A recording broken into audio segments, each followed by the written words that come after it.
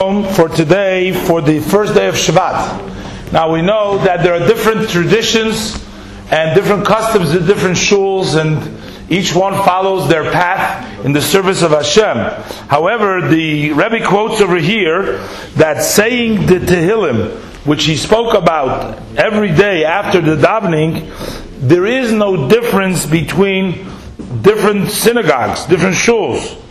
Whether it's Hasidim, Anshe Shleimenu, or it's people who use the Nusach Ashkenaz, they daven the version of Ashkenaz, or Polish Hasidim.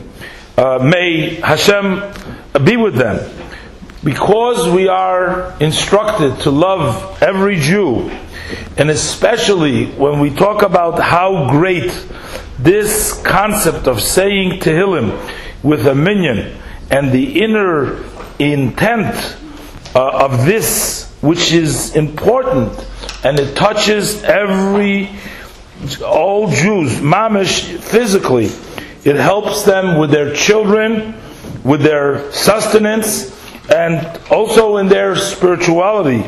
It is our obligation to put in all kinds of efforts that this should be set up in every shul, no matter what version they daven, to say the Tehillim after the davening.